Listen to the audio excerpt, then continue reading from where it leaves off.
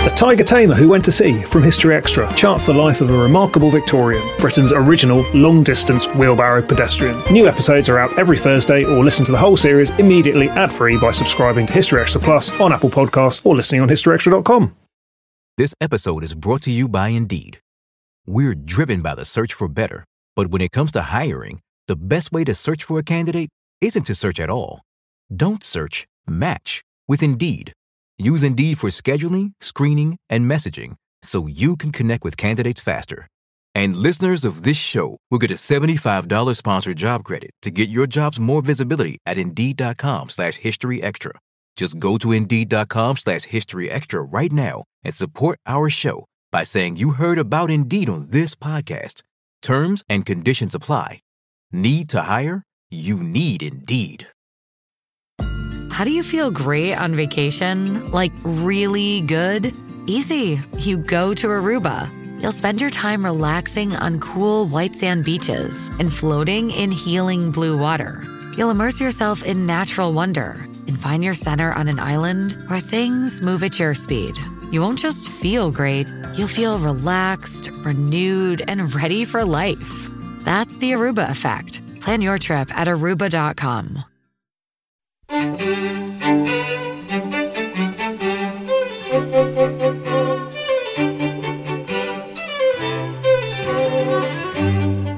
Hello and welcome to the History Extra podcast from BBC History Magazine, Britain's best-selling history magazine.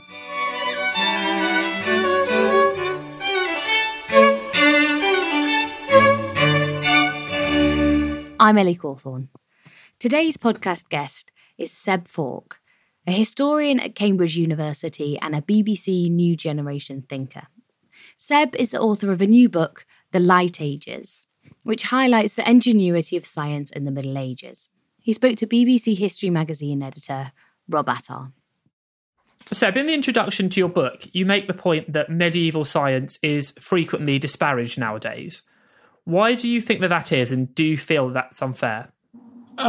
Well, it has a long history. The disparagement of the medieval goes all the way back to the Renaissance, and particularly the Enlightenment, when medieval was seen as a dark age. So essentially, in the Renaissance, scholars were involved in trying to recover the ancient learning of ancient Greece and Rome, and they saw everything that had come between the times of ancient Greece and Rome and their own day as being essentially irrelevant.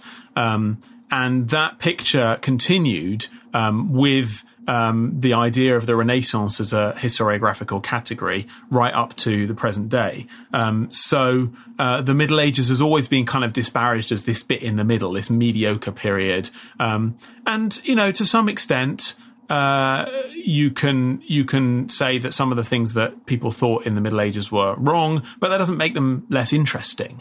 In my book, I wanted to do two things, really. I wanted to show how the ideas of the Middle Ages weren't as infertile and as stagnant and as dark as is often portrayed, that actually the Middle Ages contributed a huge amount to the development of modern science, including the recovery and the study of ancient texts, the involvement of Islamic texts in Western European scholarship, and the foundation of the universities and other institutions. So I wanted to do that. I wanted to show that the Middle Ages were a fertile period, but I also wanted to show people who are interested in the Middle Ages, people who maybe have read about kings and have read about battles, that there's much more to the Middle Ages than that. That among their interest in the Middle Ages, they should also be interested in the intellectual culture of the Middle Ages. Intellectual culture sounds kind of dry and dull, but I wanted to show in the book that it's not like that at all. And I suppose it's worth asking, did such a thing as science exist in the Middle Ages, and what would they have called it then? That's a really good question. So, of course, there's nothing like our modern science. Modern science is a distinct discipline. It's practiced by professionals called scientists in purpose-designed spaces, laboratories, observatories, and it follows very clearly well-defined rules. But the word science, of course, comes from the Latin root scientia, and a scientia in the Middle Ages was any kind of field of knowledge, which could include theology, anything that was a kind of a discipline of serious study. So the idea of science as being the study of nature in a way that is marked out from other kinds of intellectual endeavour is a modern category. But that doesn't mean that people weren't investigating, weren't studying nature. They were doing it in other ways.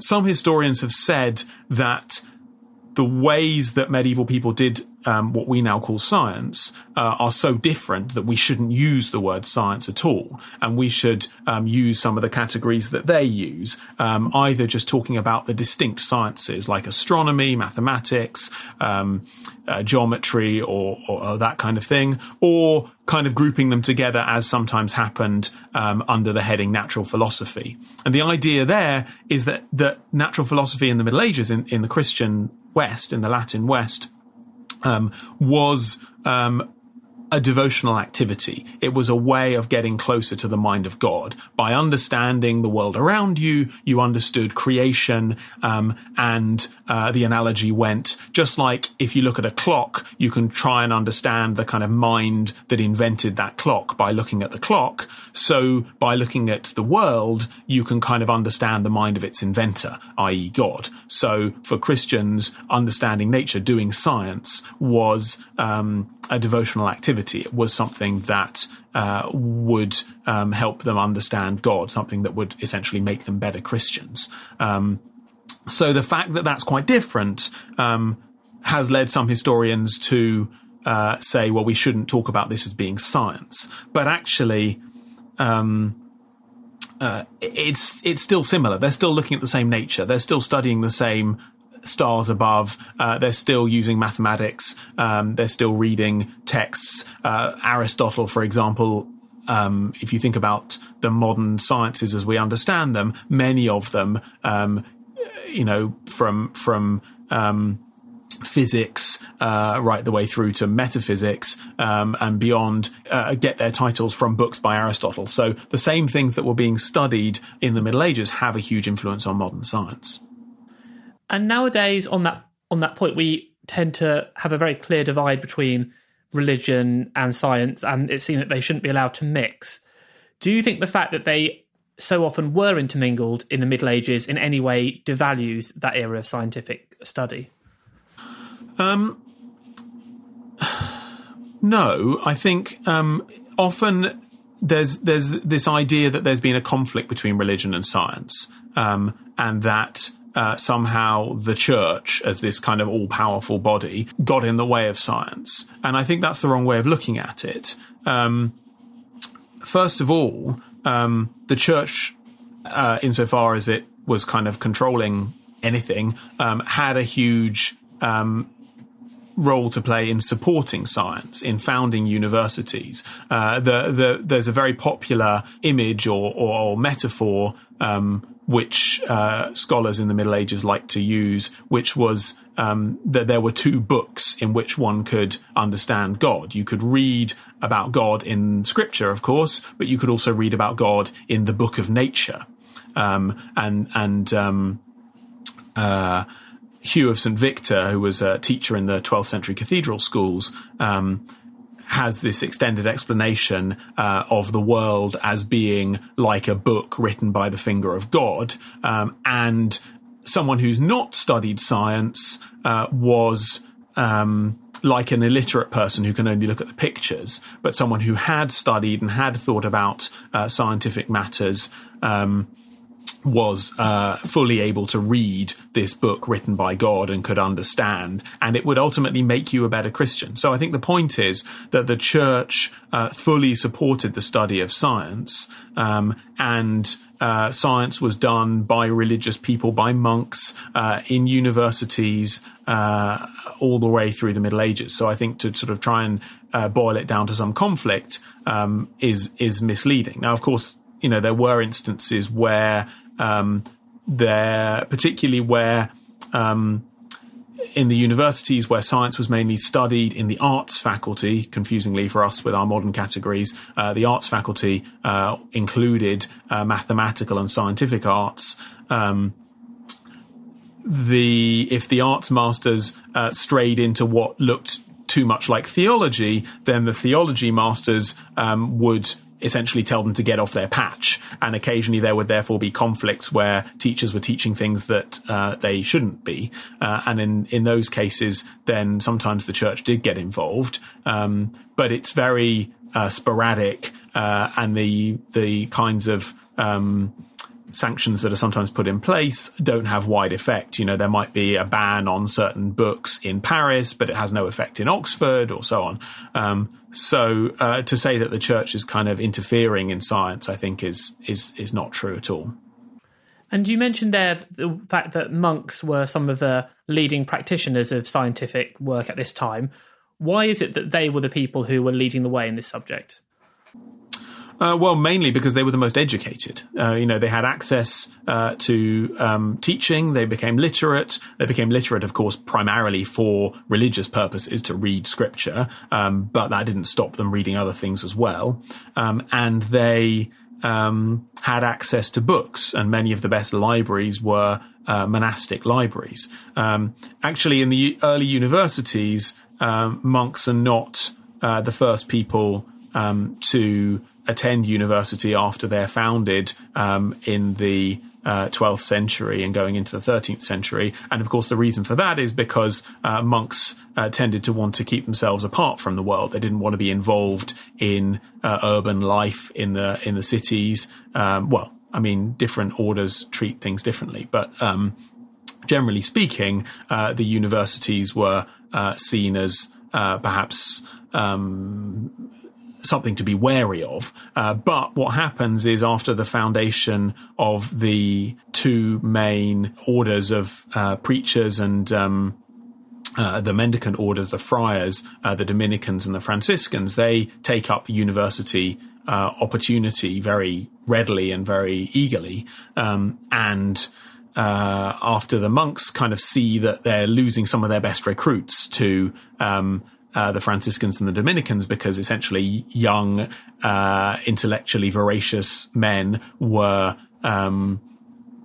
keen to study in the universities and join the Franciscans and the Dominicans. The Dominicans in particular were founded to preach against heresy. And in order to preach against heresy, they needed to be educated. And so they attended university. And that included being educated in science, because if you want to essentially debunk some of what we might call the fake news of heresy, then you need to be educated in the truth. And so the Dominicans were very keen to study science. So were the Franciscans, and the monks kind of jump on that bandwagon a little bit later on.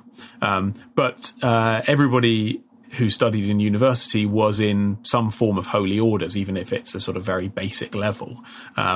And many of the monks who study at university spend maybe just a term or two studying and then go back to their monasteries. So there's a kind of real traffic between monasteries and universities, and all of it is under the auspices of the church. Usually, in different universities there are different rules, but often under the protection of local bishops, or more centralized authority as well. So these universities are kind of seen as church institutions.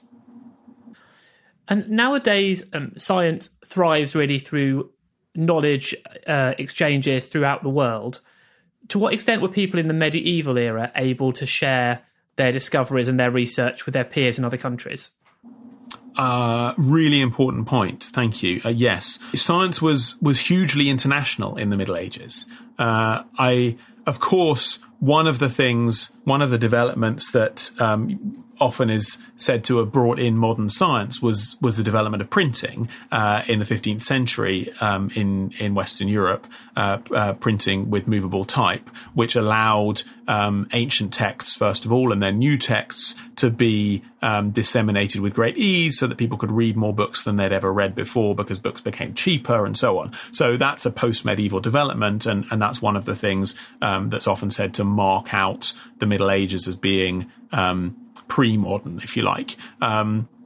But there was still wide circulation of texts, and there was wide circulation of scholars, of intellectuals. For example, at the University of Paris, you have Roger Bacon from England, and Albertus Magnus, Albert of Lauingen from Germany, and Thomas Aquinas from Italy, Aquinas and Albertus Dominicans, Roger Bacon a Franciscan, all of them in Paris in the 13th century, roughly around the same time. So you get these universities as being hives of international scholars, and actually, they were all able to speak the same language because Latin was the international language of scholarship.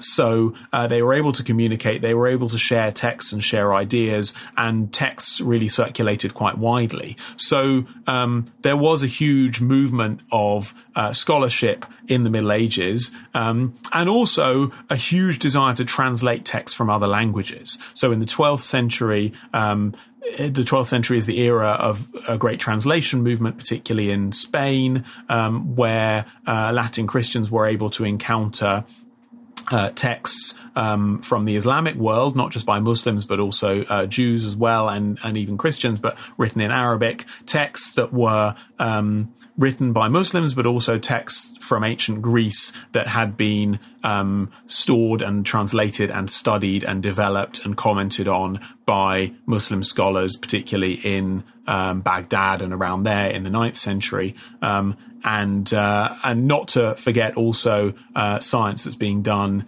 in Byzantium, in Constantinople, that finds its way into Europe as well. So there's a kind of a voracious desire to pick up on all this scholarship and to study it and to develop it and to incorporate it into their studies. So absolutely not parochial. I mean, often I kind of get the impression that it's the Renaissance when all this learning from Greece and Rome and also the Middle East actually really gets rediscovered and improved upon. But are you saying we need to take that story earlier? Yeah, I mean, I think it's almost 100 years now since Charles Homer Haskins wrote his book, The Renaissance of the 12th Century. And that was an attempt to try and kind of push back some of the developments that we associate with the 15th and 16th century Renaissance back into earlier centuries. And I think you can kind of play a game of sort of trying to push the Renaissance back. And then you say, well, what about the Carolingian Renaissance? And, you know, in the court of Charlemagne in the early 9th century, and what about the great developments of that period? And I think ultimately you sort of end up playing this slightly pointless game of saying, well, what about pushing it a bit earlier? And what you're really up against is a classic historical debate about what changes and what stays the same. Should we be focused on kind of continuity or should we be focused on change? But I wouldn't want to say that nothing happens in the traditional Renaissance.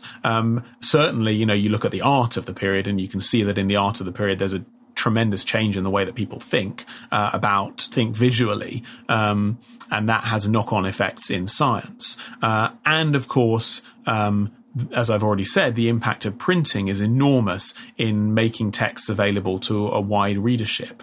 But I suppose the one thing that people often forget about the Renaissance is that certainly in the early part, it was all about recovering texts from ancient scholars. So it was not this idea, oh, we're going to do all this new stuff. It was the same medieval principle that the ancient wisdom, the wisdom of ancient Greece and Rome, was the summit of knowledge, the summit of cultural achievement, and we have to try and recover as much of that as possible. And that was exactly the same principle that motivated the translation movement in the 12th century. This idea that we have to recover the wisdom of ancient Greece and ancient Rome. And and study of scholars. In medicine, it's Galen, of course, in much of philosophy and science as we understand it, it's Aristotle, and in astronomy, which is the kind of peak mathematical science, it's Ptolemy, and those are the ancient scholars that are really highly prized and continue to be highly prized into the Renaissance. What changes in the Renaissance is this access to texts means that more people can get involved, more people can study, there's more debate going on, there's new texts become accessible, and people start to notice the contradictions in those texts, which of course were being noticed before, but the more texts you have access to, the more you're able to work with that, and then using their access to those texts, they start to develop them and start to challenge them and start to come up with alternative ideas. But all of that is being done in the Middle Ages, just on a smaller scale.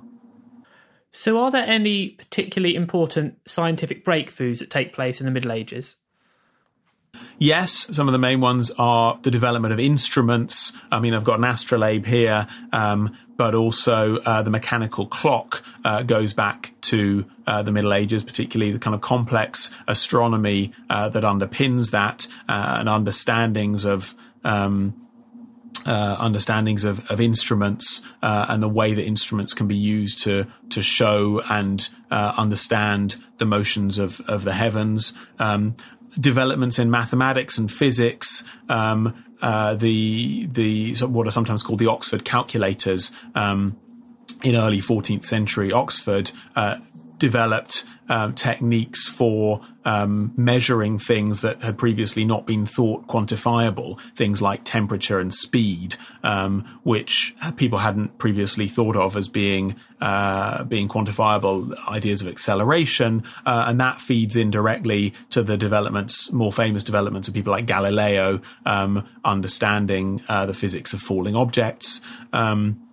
The universities as institutions are tremendously important, of course, today, but have changing importance throughout history, and those are a medieval foundation as well. Understandings of optics and lenses, the first eyeglasses are invented in the Middle Ages, but a wider understanding of rays, the geometry of light, is really an achievement of Muslim scholars to begin with, men like Al-Kindi and Ibn al-Haytham, but picked up very eagerly by scholars in Western Europe, including Roger Bacon, I've already mentioned, John Peckham, who became Archbishop of Canterbury, scholars like Dietrich of Freiburg in Germany. So, names that are not particularly household names, but they absolutely make an important contribution. But as I've already said, it's not just about the contribution that medieval scholars make to modern science. It's also about understanding how they fit in to medieval culture and how medieval culture was a deeply scientific one. And in, the works of Chaucer, for example, you've got science, you've got astronomy, you've got precise learning. Chaucer wrote an instruction manual for an astrolabe. So it's about how science was deeply embedded in medieval culture and medieval art and literature. And earlier in that answer, you mentioned astronomy, which comes out in the book quite a lot, as it seems to be an area that medieval people are really, really fascinated by. Why do you think it was so important to them? The basic understanding, which goes back to the kind of cosmology of Plato and Aristotle, is that everything that happens down here on Earth is a microcosm of the macrocosm, what happens up in the heavens. And so everything that happens in the human body, the weather, is kind of reflected up in the heavens. So it's important to understand that in the medieval mind, everything is connected. So your health is dependent on the motions of the planets. So it has a real practical impact on people. But also it's simply a subject that people are able to observe and predict and make models for in a rational, quantifiable way. So astronomy is the first mathematical science. It's the first science that uses arithmetic and geometry, the kind of basics of mathematics, to create models, to make predictions, and to refine and enhance those models using observations, using instruments, and calculations. And so, one of the reasons I included astronomy is because it is the most scientific science of the Middle Ages, but also because it feeds into everything else. Astronomy uses basic mathematical sciences like arithmetic and geometry, as I've already said, but it also feeds in to applications ranging from optics to medicine, weather forecasting, you name it. So it's kind of at the center of everything in many ways. Still to come on the History Extra podcast. One of the problems that I identified with disparaging medieval scientific knowledge is it's a way of making ourselves feel good. It's a way of saying we're not as stupid as them. And that's always been the case. This episode is brought to you by Indeed. We're driven by the search for better, but when it comes to hiring, the best way to search for a candidate isn't to search at all. Don't search, match with Indeed. Use Indeed for scheduling, screening, and messaging so you can connect with candidates faster. And listeners of this show will get a $75 sponsored job credit to get your jobs more visibility at Indeed.com/HistoryExtra. Just go to Indeed.com/HistoryExtra right now and support our show by saying you heard about Indeed on this podcast. Terms and conditions apply. Need to hire? You need Indeed. eBay Motors is here for the ride. With over 122 million parts for your number one ride or die, you can make sure your ride stays running smoothly. Brake kits, LED headlights, bumpers, whatever your baby needs, eBay Motors has it. And with eBay Guaranteed Fit, it's guaranteed to fit your ride the first time, every time. Plus, at these prices, you're burning rubber, not cash. Keep your ride or die alive at ebaymotors.com. Eligible items only. Exclusions apply. And now, also in the medieval period, astrology and astronomy are connected, and clearly today we see astrology as being very different. So how much are things that we would now consider to be superstitious or magic at this point being blended in with science? I think the first important thing to say is that there was debate in the Middle Ages. Often one of the stereotypes is that everybody believed the same thing and just believed what they were told to believe, but there's actually a huge amount of debate in the Middle Ages about these precise issues. Astronomy and astrology are quite difficult to separate as a historian because the two words are often used interchangeably, but that doesn't mean that the two sciences were interchangeable. Ptolemy, the Greek astronomer on whose work a huge amount of these sciences are based, distinguishes very clearly between the sort of foundational science, astronomy, which measures the motions of the stars, and astrology, which understands the effects of those motions down here on Earth and tries to make predictions and even perhaps harness their power using that knowledge. And so astronomy and astrology were very closely bound together. And I suppose the basic point is that you don't really find anybody in the Middle Ages denying the understanding that what happens up in the heavens affects things down here on Earth. But there are two kind of problems that are raised with that. Number one is what is the extent of the effects of the heavens? So pretty much everybody says, well, the sun obviously heats the earth, the moon clearly affects the tides, it's logical that the motions of the planets are also going to have some effect down here on Earth. The challenge is just to measure it and ultimately to be able to predict it. Can you predict those things? Well, the theologians have a problem with this, of course, because they say if everything is predictable, that impacts human free will. And, we understand that humans have free will, and if everything is determined by the motions of the heavens, then that limits human free will.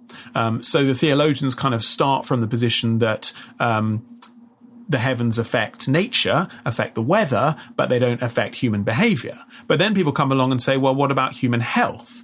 Because man is made of matter. Humans are a mix of the elements. If you go into medieval medicine, the four humours that were really at the centre of medieval medicine, blood, phlegm, yellow bile, and black bile, map precisely onto the four elements of the earth, air, fire, and water, and those in turn reflect the heavens. So it seems natural that human health is going to be affected astrologically. But then you say, well, if I get angry when I'm hungry, that's my health affecting my emotions, my elemental stuff in my body affecting the way that I behave. So there's kind of shades of grey there. And so there's a lot of debate around how much astrology really affects human behavior. So that's the first kind of issue that's raised with astrology. The second issue that's raised with astrology is how predictable is it really? Because the heavens are so complicated, and the more that we understand the motions of the planets and the way that the different cycles of the planets interact, the harder it is to see any kind of predictability. Because yes, you can predict the cycles of the planets. You can say the sun comes round every 365 and a quarter days, and the moon comes round every 29 and a half days, and Saturn comes around every 30 years. But by the time you've laid all of those different cycles on top of each other, it starts to look very unpredictable. And so a lot of astronomers say, actually, when it comes down to it, we're not sure that we can really predict this at all. So astrology is really important because it gives a motivator to measurement. It says if we really want to understand this, if we really want to understand how the heavens affect the earth, we need to do careful measurement. We need to understand these models.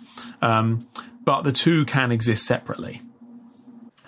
And you there, during that answer, discussed a little bit about medieval medicine, which is an area that always fascinates our readers and listeners. So from doing the research for this book, what's your take on how effective it was? I think one of the important rules about studying medieval medicine is that we shouldn't dismiss something that we now see as ineffective. The question is really whether people at the time experienced medieval medicine as being useful and effective to them. Fundamentally, the simple answer is medicine as a technology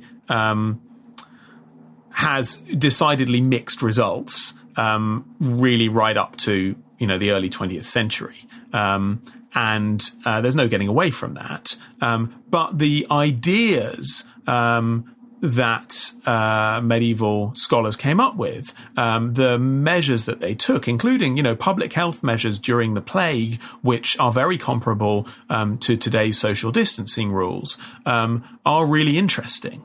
And what's, particularly interesting, I think, is the way that medieval people understood health in different ways. So often it's said, when the plague came along, when it hit Europe in the middle of the 14th century, and it's important to understand the plague has a very long history, not just in Europe, of course, but across Asia and in Africa as well. When the plague hit Europe in the 14th century, it's often said, medieval people just thought they were being punished by God. Which is nonsense. There's really complex understandings of health and disease, which layer on this kind of astrological understanding. Yes, a sense that God was intervening, but also environmental causes. Medieval people understood about the fact that your medicine could be the cause of your disease, that medicines could have side effects, and doctors themselves could perhaps prescribe medicines which had negative effects on humans. They understood about lead poisoning, and yet here we are still suffering the effects of leaded petrol, which only came out of our cars, a couple of decades ago. So there was certainly some complex understanding, and there was a subtle knowledge, which I think is often dismissed. Even if medieval people were going to cathedrals and pilgrimage sites to pray for God to cure them, while they were waiting for that miracle cure, they were given medical treatment using available herbs and drugs by the monks and priests who were at those cathedrals. So, it's not one thing or the other. And there's a huge literature of study of the effects of different drugs, and a huge trade in herbal remedies across Europe, and of course very intense study. So there's a huge amount to learn from medieval medicine. One of the things I think what we can learn from medieval medicine, which is something that modern medicine has forgotten and perhaps is only now coming back to, is this idea of the body as a whole.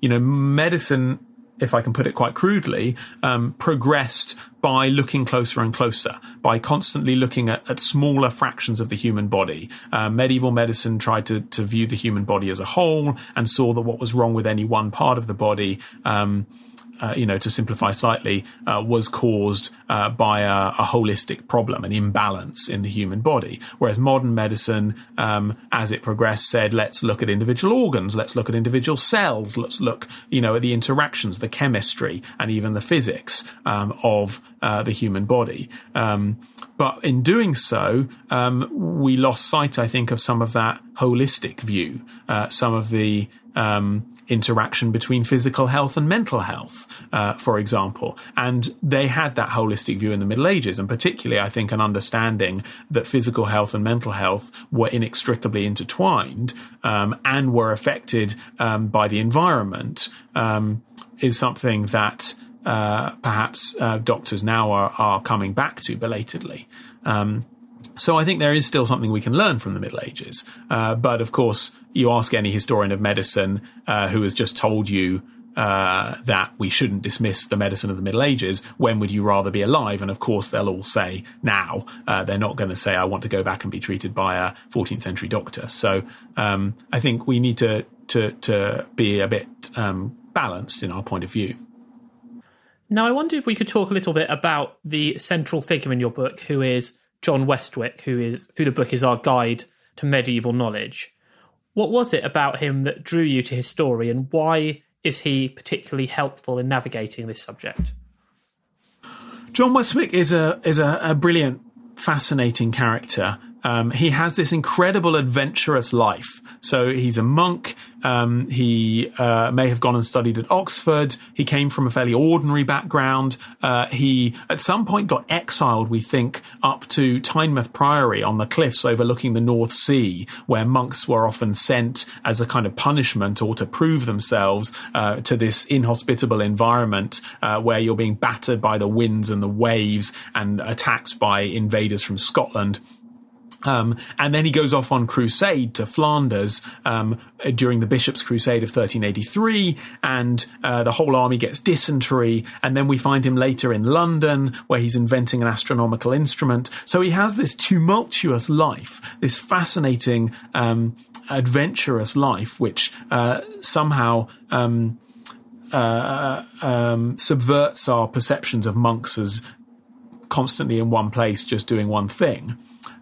But at the same time, he's entirely ordinary. And that was a really important point for me. I didn't want my history of medieval science to be a parade of great men. Too many histories of science are parades of great individuals, usually men, and holding them up as being unique figures ahead of their time, you name it. There are so many cliches about how science progresses, and that's not how science works. It's not how science has ever worked. Science is a deeply collaborative endeavor, a deeply creative endeavor, and one that has involved people from across the world, wherever science has been practiced. So I wanted to tell the story of medieval science through an ordinary person. And that's particularly important for the Middle Ages because so much of scientific study was humble. It was anonymous. It was about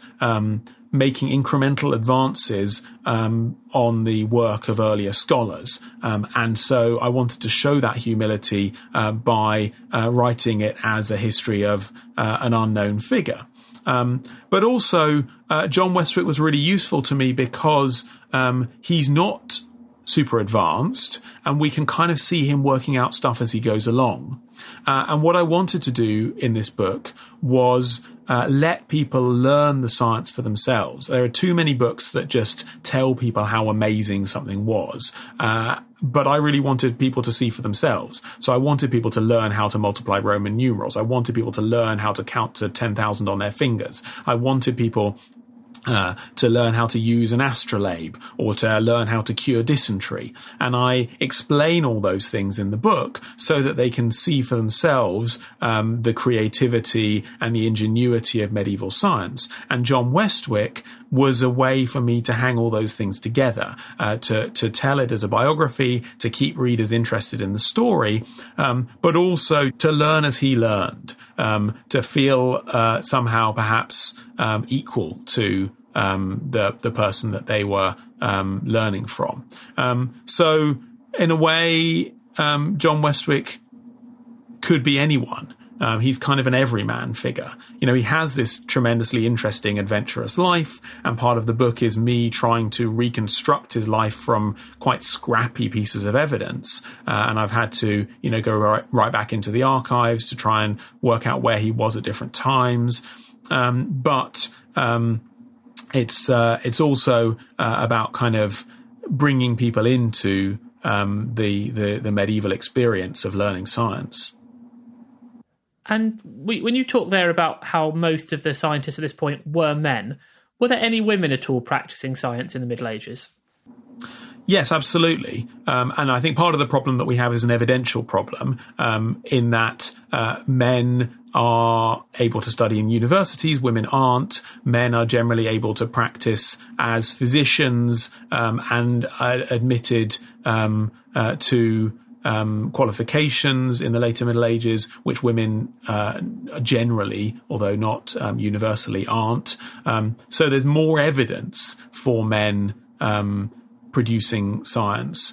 But that doesn't mean that women aren't doing it. And of course, often when we have an anonymous text, it's been assumed in the past that it's a man, because all the texts that had names, or many of the texts that had names attached to them, were by men. So it was assumed that anonymous texts were by men as well. And that's not the case. And I think, the old adage that anonymous was a woman, I think does hold true here, that we mustn't discount that. And particularly in certain areas. So, for example, in folk healing, in medicine, if you didn't have the money to, or chose not to, consult a qualified university-trained physician, the chances are that you would go and be treated by a woman, a female folk healer. Particularly, of course, midwives. The profession of midwife was one that was almost always carried out by women, and childbirth, clearly a very dangerous procedure in the Middle Ages, and right up to today, I suppose. Was something that was overseen by women. And also we have cases, I talked about monks, but of course there are nuns as well practicing science. I mentioned in the book the Hortus Deliciarum, the Garden of Delights, by Herad of Hohenburg, an abbess in Alsace on the borders of France and Germany, who produced this kind of guide to the liberal arts for the nuns in her abbey, and it's full of really interesting science, the kind of range of liberal arts studies, and the calendrical sciences and so on, all the sciences that would be useful to a nun in the abbey in the 12th century.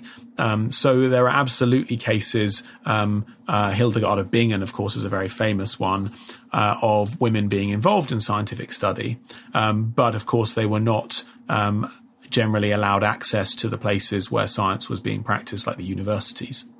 And now coming on to the present day, do you think that at some point in the future, our own scientific knowledge might perhaps be disparaged in the way medieval knowledge is nowadays?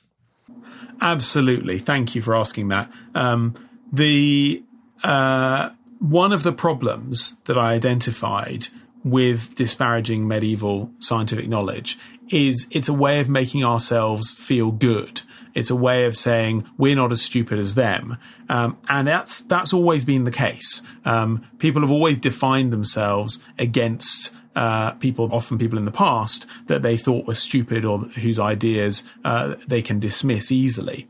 And this is a tremendous problem for us today, because if we think of ourselves as having understood everything, then we lose the ability to question. We lose the ability to identify when we're doing things wrong. We lose the ability to improve our ways of studying science. And you see that, of course, in today's politics, when politicians are constantly emphasizing how they're following the science or being led by the science. And that sounds great, but of course there is no one science. Science proceeds through debate. And if we had understood everything in science, then scientists could have given up and gone home a long time ago. Science is constantly developing. It's constantly progressing.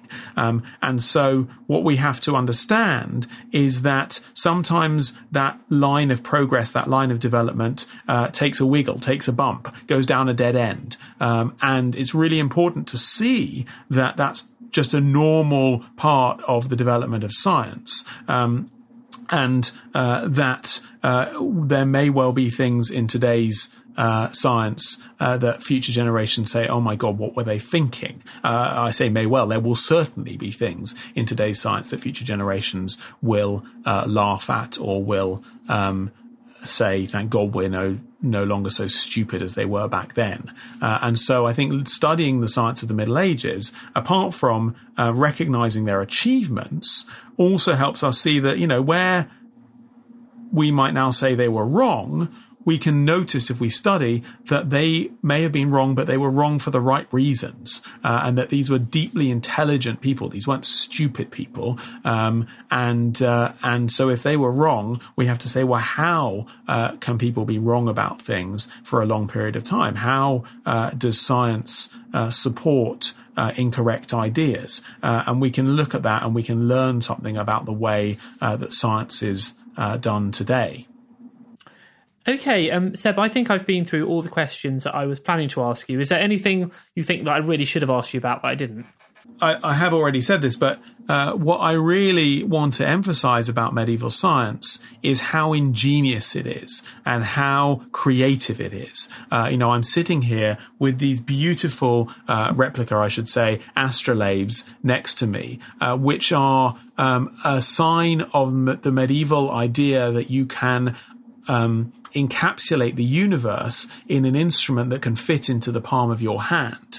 And you can use that to model the motions of the most distant objects in the heavens. But also you can do that in a tremendously creative and artistic way. And the way that the Middle Ages combined art and science, ideas and physical objects, writings and diagrams and mathematical tables is hugely ingenious, is hugely creative.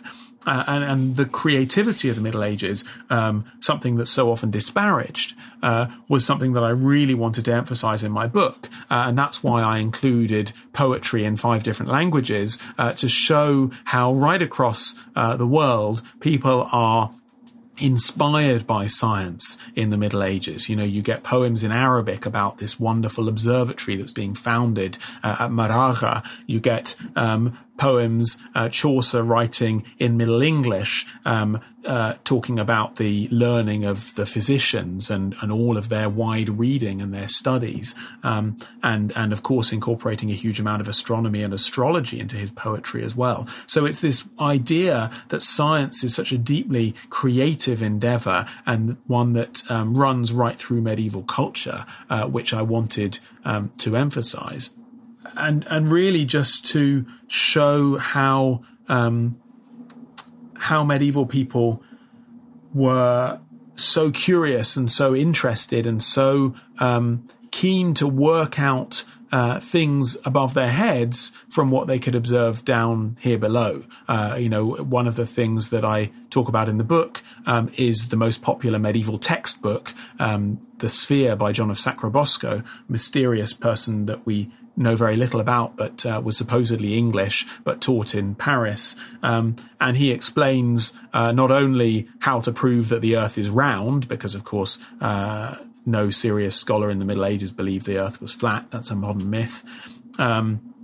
He explained also how to calculate the size of the Earth using geometry. And that was a method, of course, that goes back to the ancient Greeks. But it's this idea that medieval people are really curious about the world around them and want to understand as much as they possibly can. And then, as I say, want to model that science through the creative instruments that they invent in order to show that off.